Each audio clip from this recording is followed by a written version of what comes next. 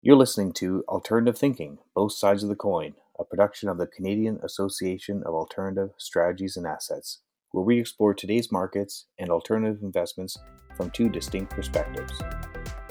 In this episode, the tables are turned as my colleague Paul interviews Matthew Latimer, who heads the Federation of Mutual Fund Dealers, and little old me. We chat about how the industry is evolving to include more alternative investments, making us think that maybe you need a new moniker for these non-correlated investments, thanks to the liquid alts legislation that our team worked on for 6 years. It's a fun time as Paul gets to grill us on all things in Canadian alts. James Buron is the president and co-founder of CASA. All opinions expressed during the show by James and our show guests remain their own and should be used for informational and educational purposes only. Find out more about CASA at casa.ca. Welcome. Today is February 26th, and this is Alternative Thinking, and I'm Paul Cooner from CASA. For this episode today, I will be hosting our usual moderator, James Buron from CASA, with Matthew Latimer from Federation of Mutual Fund Dealers. So let's start with self-introductions. Let's start with you, Matt. Hi, thanks very much for having me today. So I'm Matthew Latimer, the Executive Director of the Federation of Mutual Fund Dealers. The Federation is an association that has been in existence for 25 years, advocating for and representing the interests of mutual fund dealers, the MFDA channel. I've been the Executive Director since the beginning of 2019, and I'm loving it. It's a great opportunity to be involved in the industry at the regulatory level, and I look forward to many more years to come. Thank you, Matt. Can you give the listeners a bit more background of what you were doing before 2019, prior to joining the MFDA? Prior to 2019, I was working in the trust nominee space as a wholesaler, visiting dealerships and financial advisors across the country. So I guess during this role, you got a good breadth of advisors and seeing what their needs were and the needs of the back office as well. Yes, it gave me great insight into the back office processes, dealership needs and goals, and how those different pieces can fit together across the industry from so many different angles. It was an interesting experience that I'm lucky to have had the opportunity to do for so many years. Great. How about a breakdown of your membership? What's your membership like? So our membership is split into a few different categories. We have MFDA dealer members, and then we have their strongest supporters, which join the Federation as affiliates, where we have service provider and corporate affiliates, mutual fund affiliates, and a couple of individual affiliates. Well, we're almost at 1 year since COVID has taken over everything. Maybe just let the listeners understand, how has your model changed given COVID, as well as the networking element that comes with being part of an association? Well, it's been a bit of a challenge to bring the networking experience to people the way we might have done before COVID. So we're really trying to up our game in the virtual space in terms of generating more opportunities to participate in working groups, to do one-on-one meetings and calls, and to ensure we have top-tier technology in place for the meetings themselves. While we did have a bit of a lumpy start, things are going pretty well now, and that's been a positive. And we hope to keep improving that as we look towards our conference that's coming up in April, and seeing how we can best adopt technology for this new environment. Great.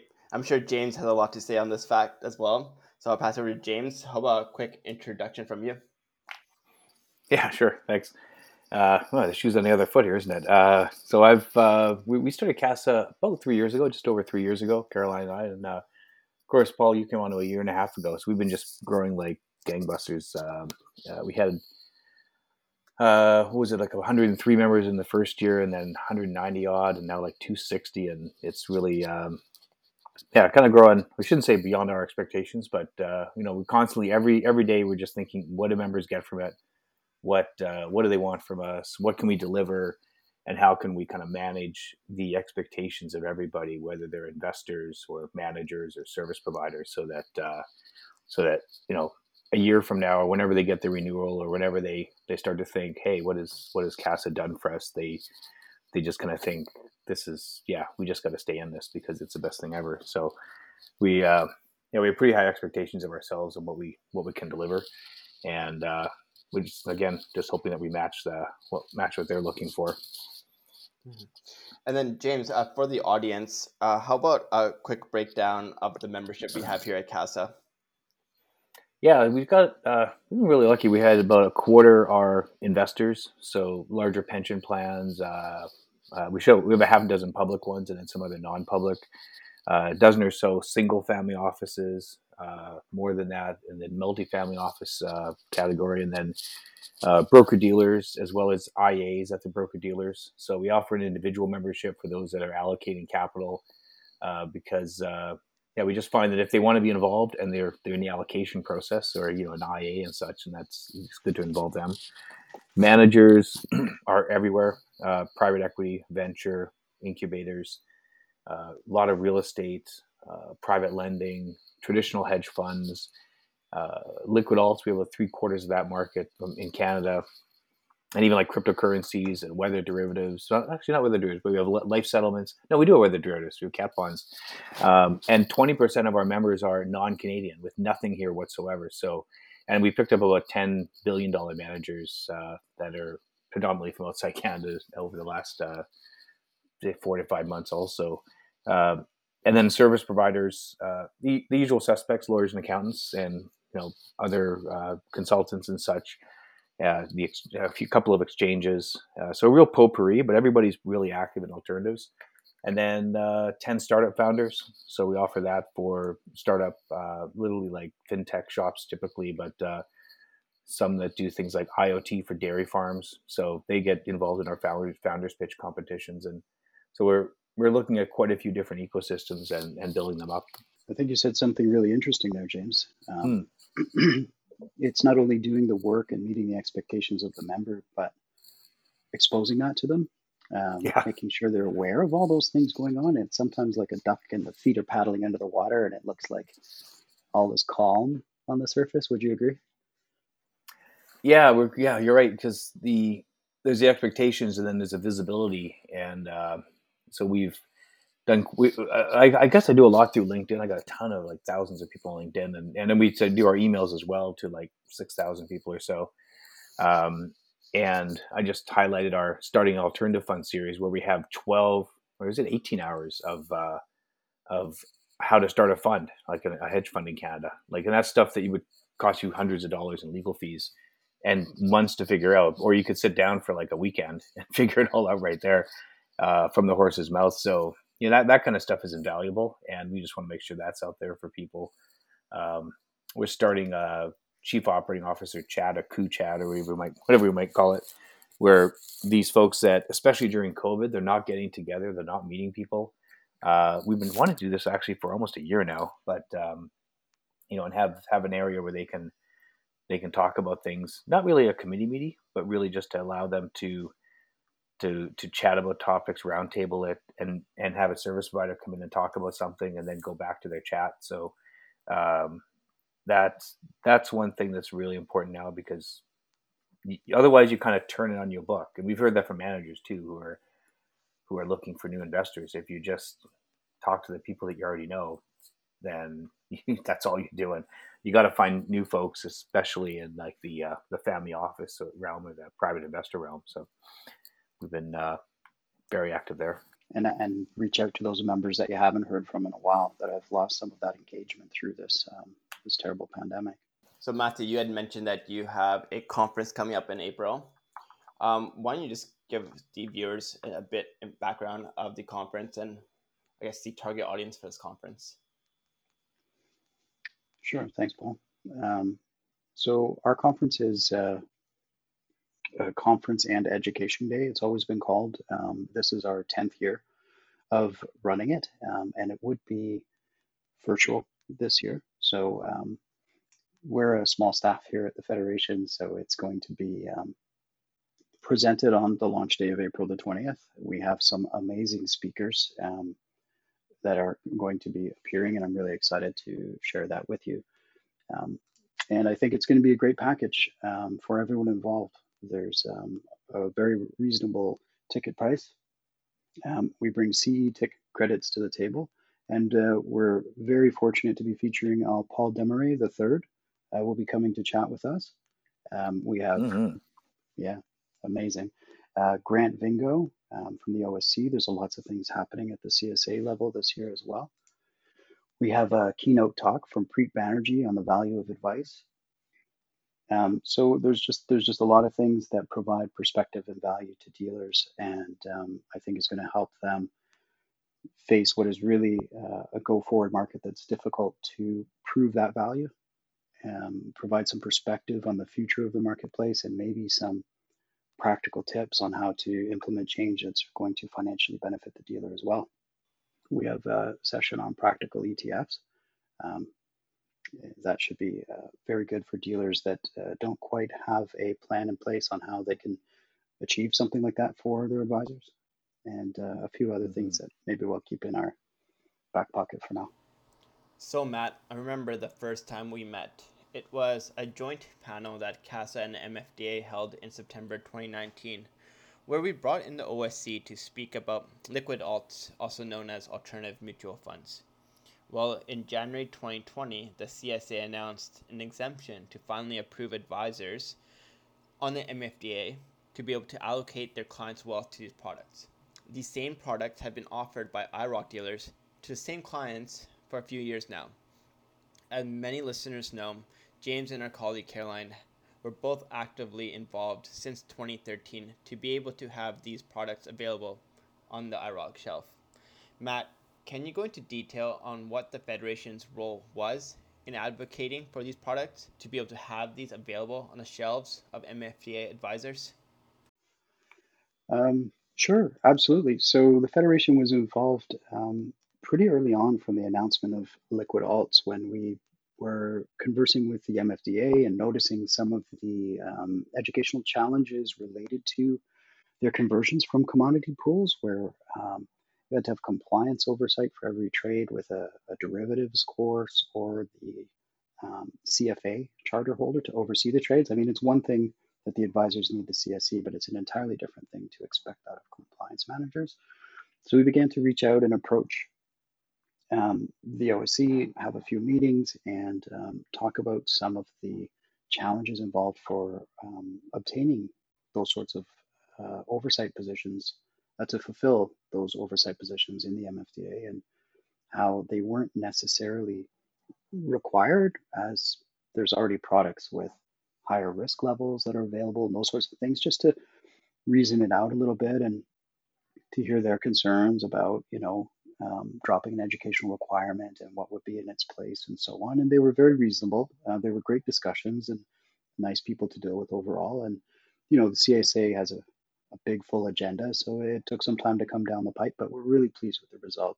I think it's going to really open a new market, and MFD dealers are exploring that now in terms of what's going to be on the shelf and how it's going to work with the different strategies in terms of risk ratings and making them their advisors go through those educational processes. But the opportunity to hedge and to have some of these products for your everyday investors is just a beautiful thing, and we're so happy that it's been enabled for the channel.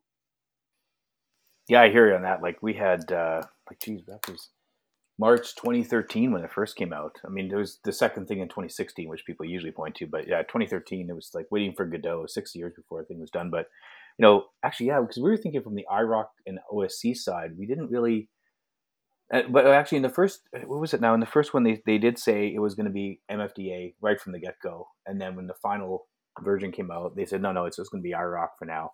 Because I think maybe somebody pointed back to those 81104 requirements of having the CFA overseeing it, but which in IIROC land, yeah, there's tons of people that have their CFA because in the OSC it's required pretty much by law, so to have the full thing. So, but in the MFDA world, like how many MFDA folks have their CFA?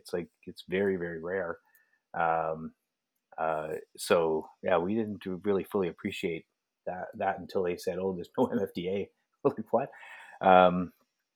And then, but the CSA has been great. Like I remember one of their, the head of the task force in a public forum said, we're open to exemptive relief in any area here, the leverage, the short cash shorting and all these things. And, we have a lot of stuff on we have some webinars on that, and we have a lot of information on what the rules are. But it's like the rules were really quite good. We just had to work on the idea of maybe having 10 prime brokers versus one, and rehypothecation and custody, which was which got through after some meetings and that, which is great.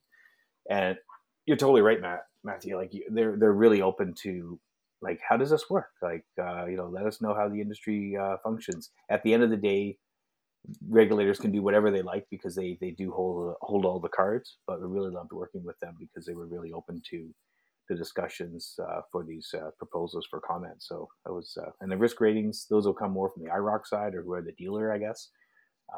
And those have been, we've had ongoing discussions with them as well, with the product folks. So we have a meeting every couple months with all the major dealers to go through that and other topics as well. So just you gotta be continuously be active on these in these areas though, which is awesome. Yeah, similar kind of development path for ETFs, right? We finally have that opportunity to get a bridging course and to start to really get these products more widely distributed.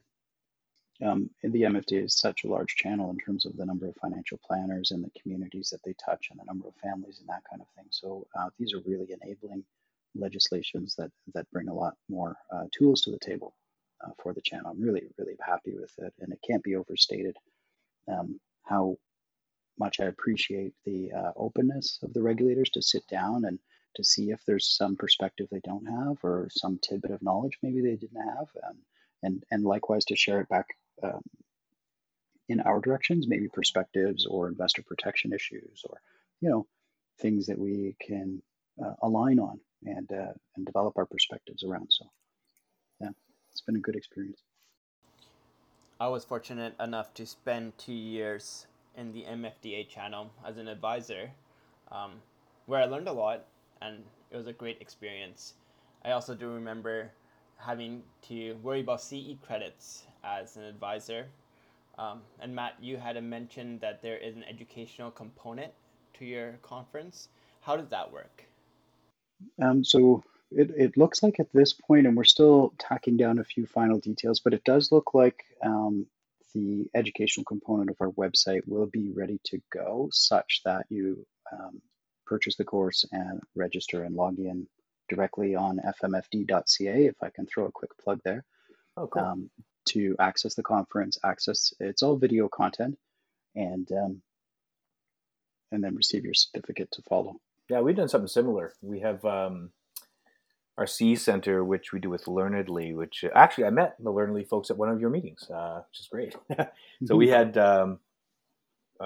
we set this up just this year because we found there was so much content from the webinars and the podcasts like this, because we did probably like 100 webinars last year and then like 50 odd podcasts, and it was like, we might as well use this because in real life it would cost us like $2,000 to do video at a live event, but now we can it's obviously part of it. So so we're looking to put up like 30 of each of those this year, and I mean the trick is getting the 5 or 8 questions for them as well, but a lot of experience with doing questions with Kaya, so that's not a big deal, but it's just a matter of the time, I guess. And then for our conferences, like you've done, like I'm interested in what you've done actually, because we, for our Wealth Managers Forum, we had 18 sessions, and then we had 16 sponsors. So each of the sessions, we have the video, and I think we're going to do pretty much all of them as a CE course. And if we're light on the timing, like if it's only, say, just 45 minutes and you need to get it closer to an hour, then we also have a piece of like a deck or a reading for people to do as well. And then for each of the sponsors, they could put up something too. And we have some compliance hours in there as well, which is kind of cool. And also some of our members are just proactively putting up their decks, talking about their strategy. And to some degree, they're fun, but we try to keep it less product focused because our idea is education. But so we're getting some traction there. And ours, you're charging for yours? Because ours actually is free. And we just kind of see it as a service to, I guess, CIAs. It gets us in front of them, and also gets some what we think is like really good curated content, like you'd have there. and for our members, they get the exposure. So it's kind of like this win all around. So, and I remember like I started at DS, like it was like you have to get the CA, what CE credits, what the heck is that? And we used to have physical pieces of paper in a file because we print out the PDF. But now it's getting a lot easier, obviously, because you can just put these things in a we never trusted our computer folders there, because back then we just had like resident drives. We didn't have Dropbox and stuff. So that's pretty cool. So how did you get you? So you're getting all the CE for your courses. I'm interested in how you guys got that set up. Well, the major problem we're trying to solve, I think, is that every year we have the conference and there is this great content and there's no way to access it again. So I don't think we're going to charge for all of the content we have, but at the same time, providing it for free, almost like it's a balancing. It almost gives someone an incentive to not attend the conference if they can receive it for free to follow, right?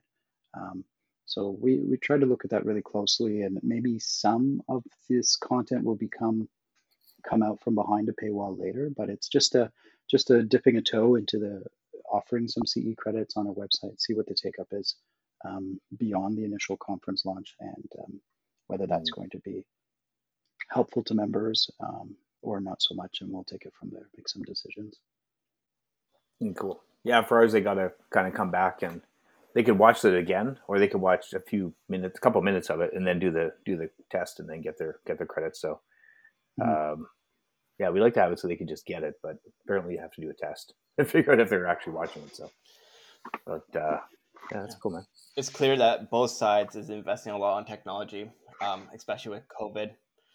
So I guess once COVID is slowly coming to an end, hopefully in Canada by next year, what do you see? How do you see your model changing? How do you see a hybrid approach with this technology, or how do you see it going forward there, Matthew?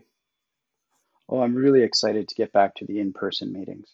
I really feel that was, a better way to do it. You get together, you have the membership meetings, some real face-to-face discussions, and a nice lunch to follow, and that's just always so enjoyable. But I think the change will be to make that room and make that experience available for those that can't be there, like to make sure there's a camera in a room and an opportunity to see everyone, even if you can't be there, because there's going to be folks that are less comfortable coming back into a group environment. And obviously there's some demographics involved with that. So it is a bit of a searching out process. And because we do our meetings, 1 month at one member's office, another month at another member's office, bit of a round robin, there's some differences in technology and what's available and how to handle all of that stuff. So it gets a bit involved, but we're going to do our best to make our way through it this year. Well, hopefully this year, right? Yeah, we've been kind of struggling with that too.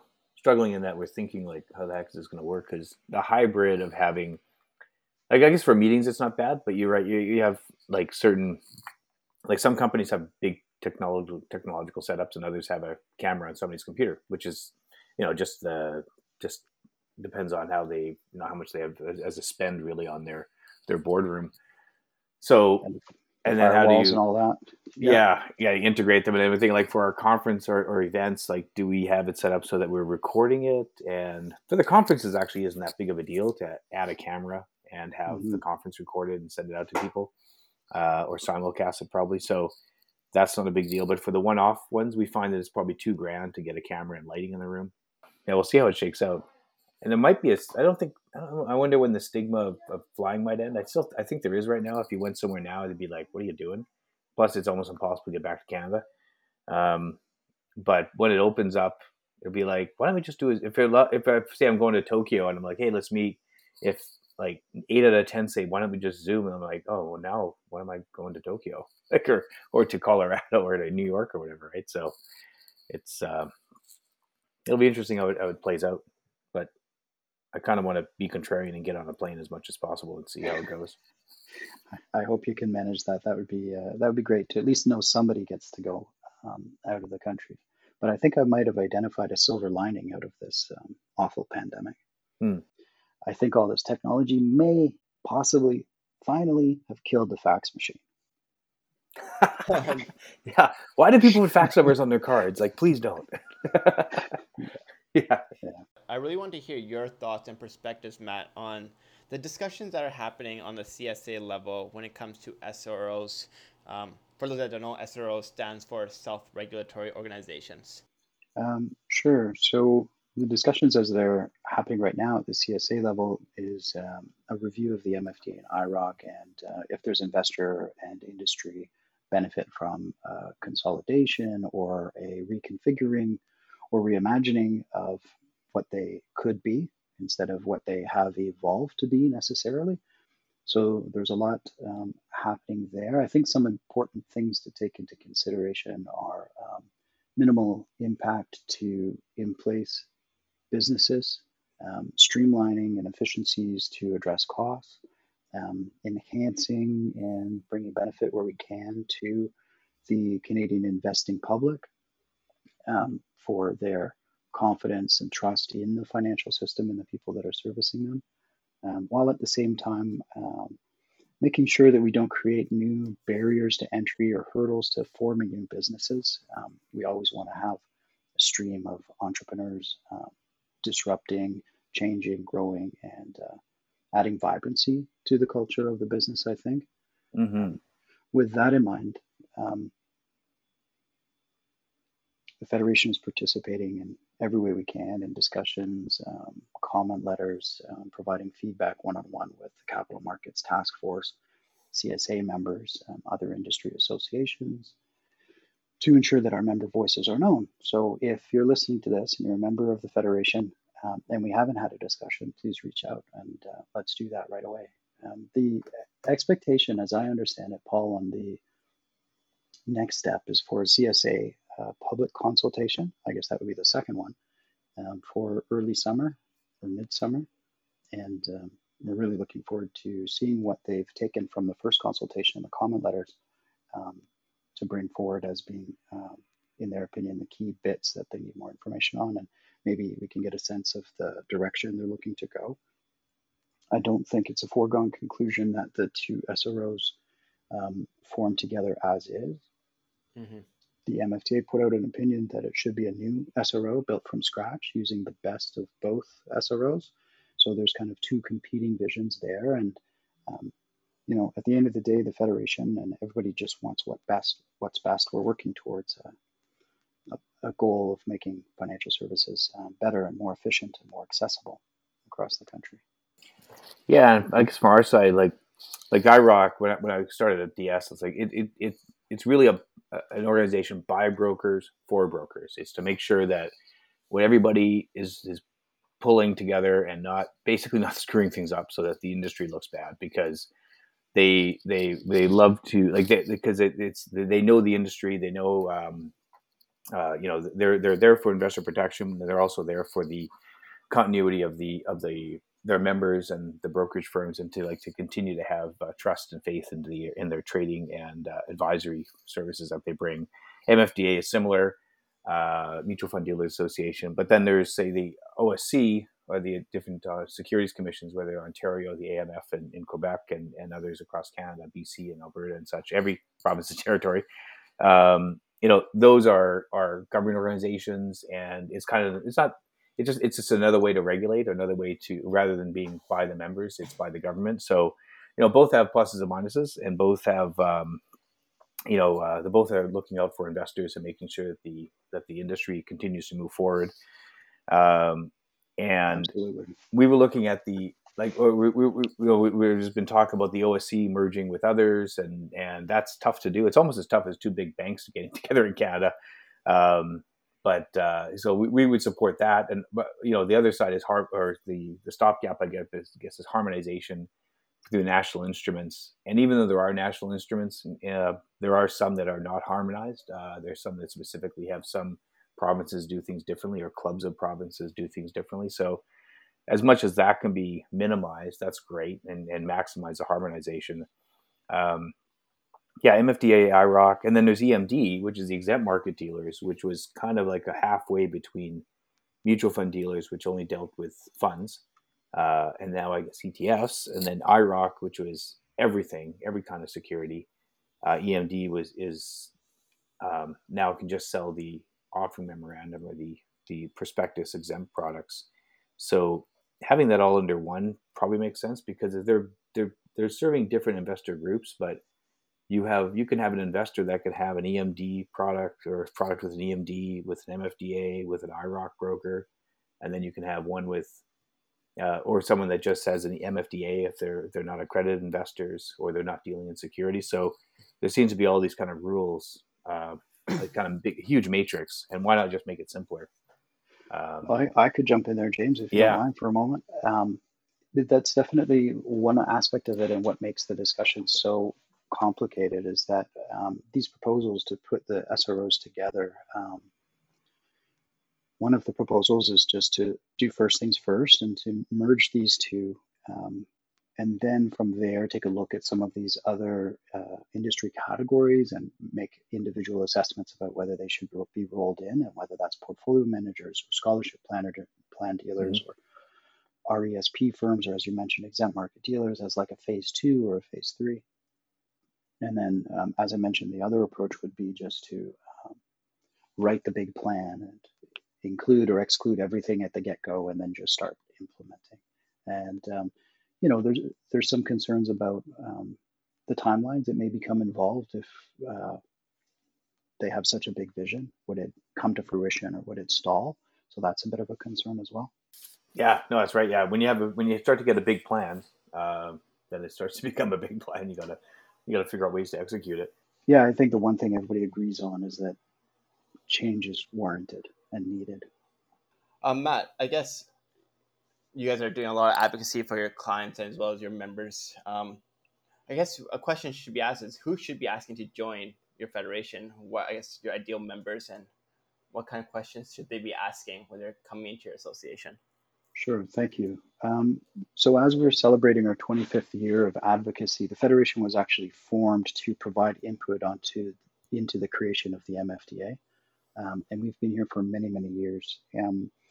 I think that MFDA dealers should join the Federation because we're the only dedicated voice of mutual fund dealers in Canada, and we only raise dealer issues. That being said, we also have affiliate members who want to step forward and show themselves as being strong supporters of the MFDA channel.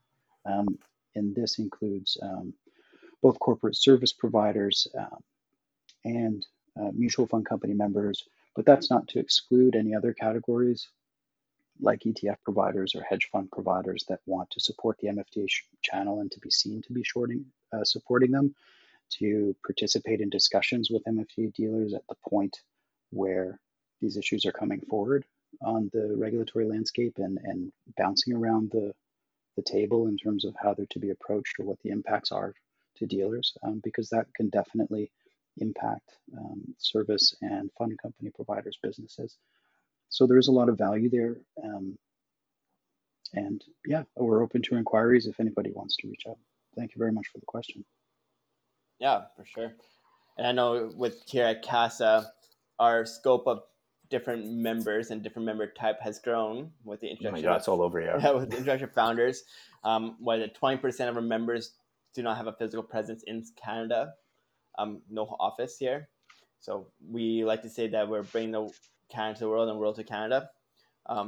James, I guess, like, where do you see our membership growing?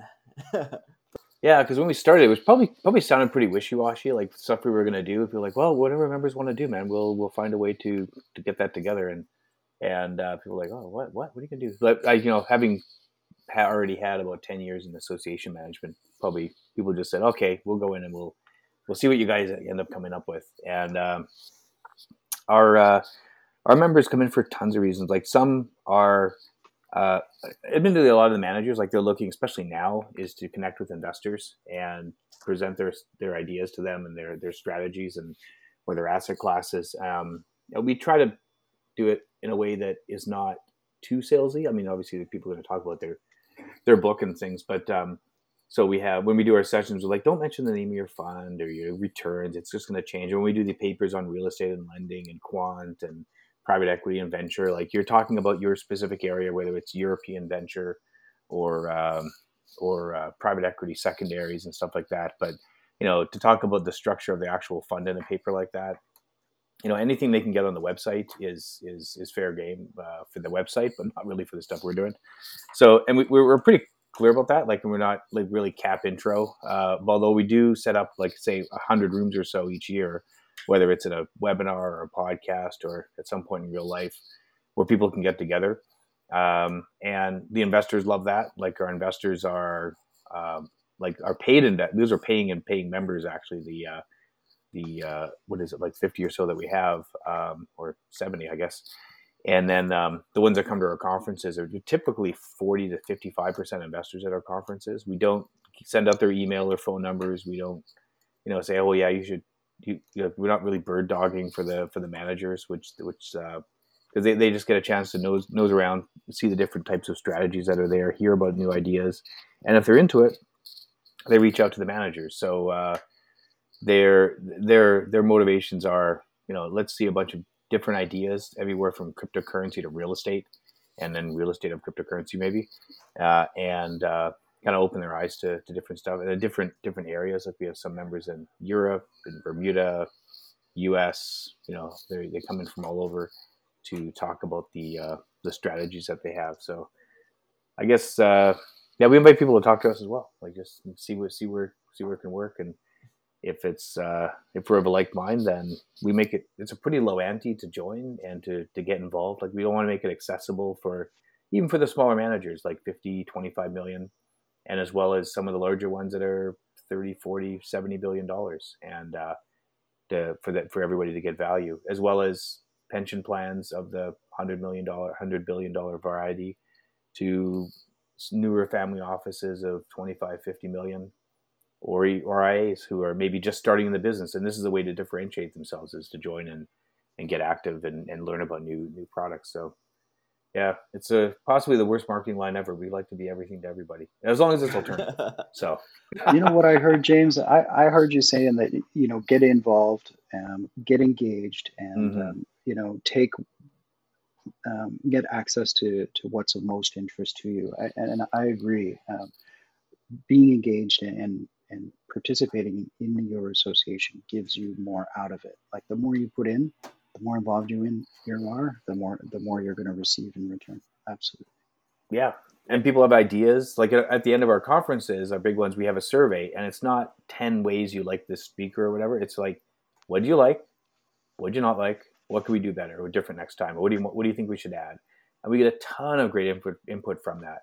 I mean, we'll get people saying stuff to us, but then we'll see it in the survey, like, okay, yeah, they said it again here. And or they'll have an idea like increasing the time for the meetings, one-on-one meetings, from 50 minutes to 20. Sure, we'll just change that constant, done. And no one has said it's too long. Some people are saying we should do it longer. So we always use that input to increase the enhance the experience of everybody at the conferences, and it's been great. Yeah, not just even from our conferences, but also when we get our members coming to us and with awesome ideas for webinars. Yeah.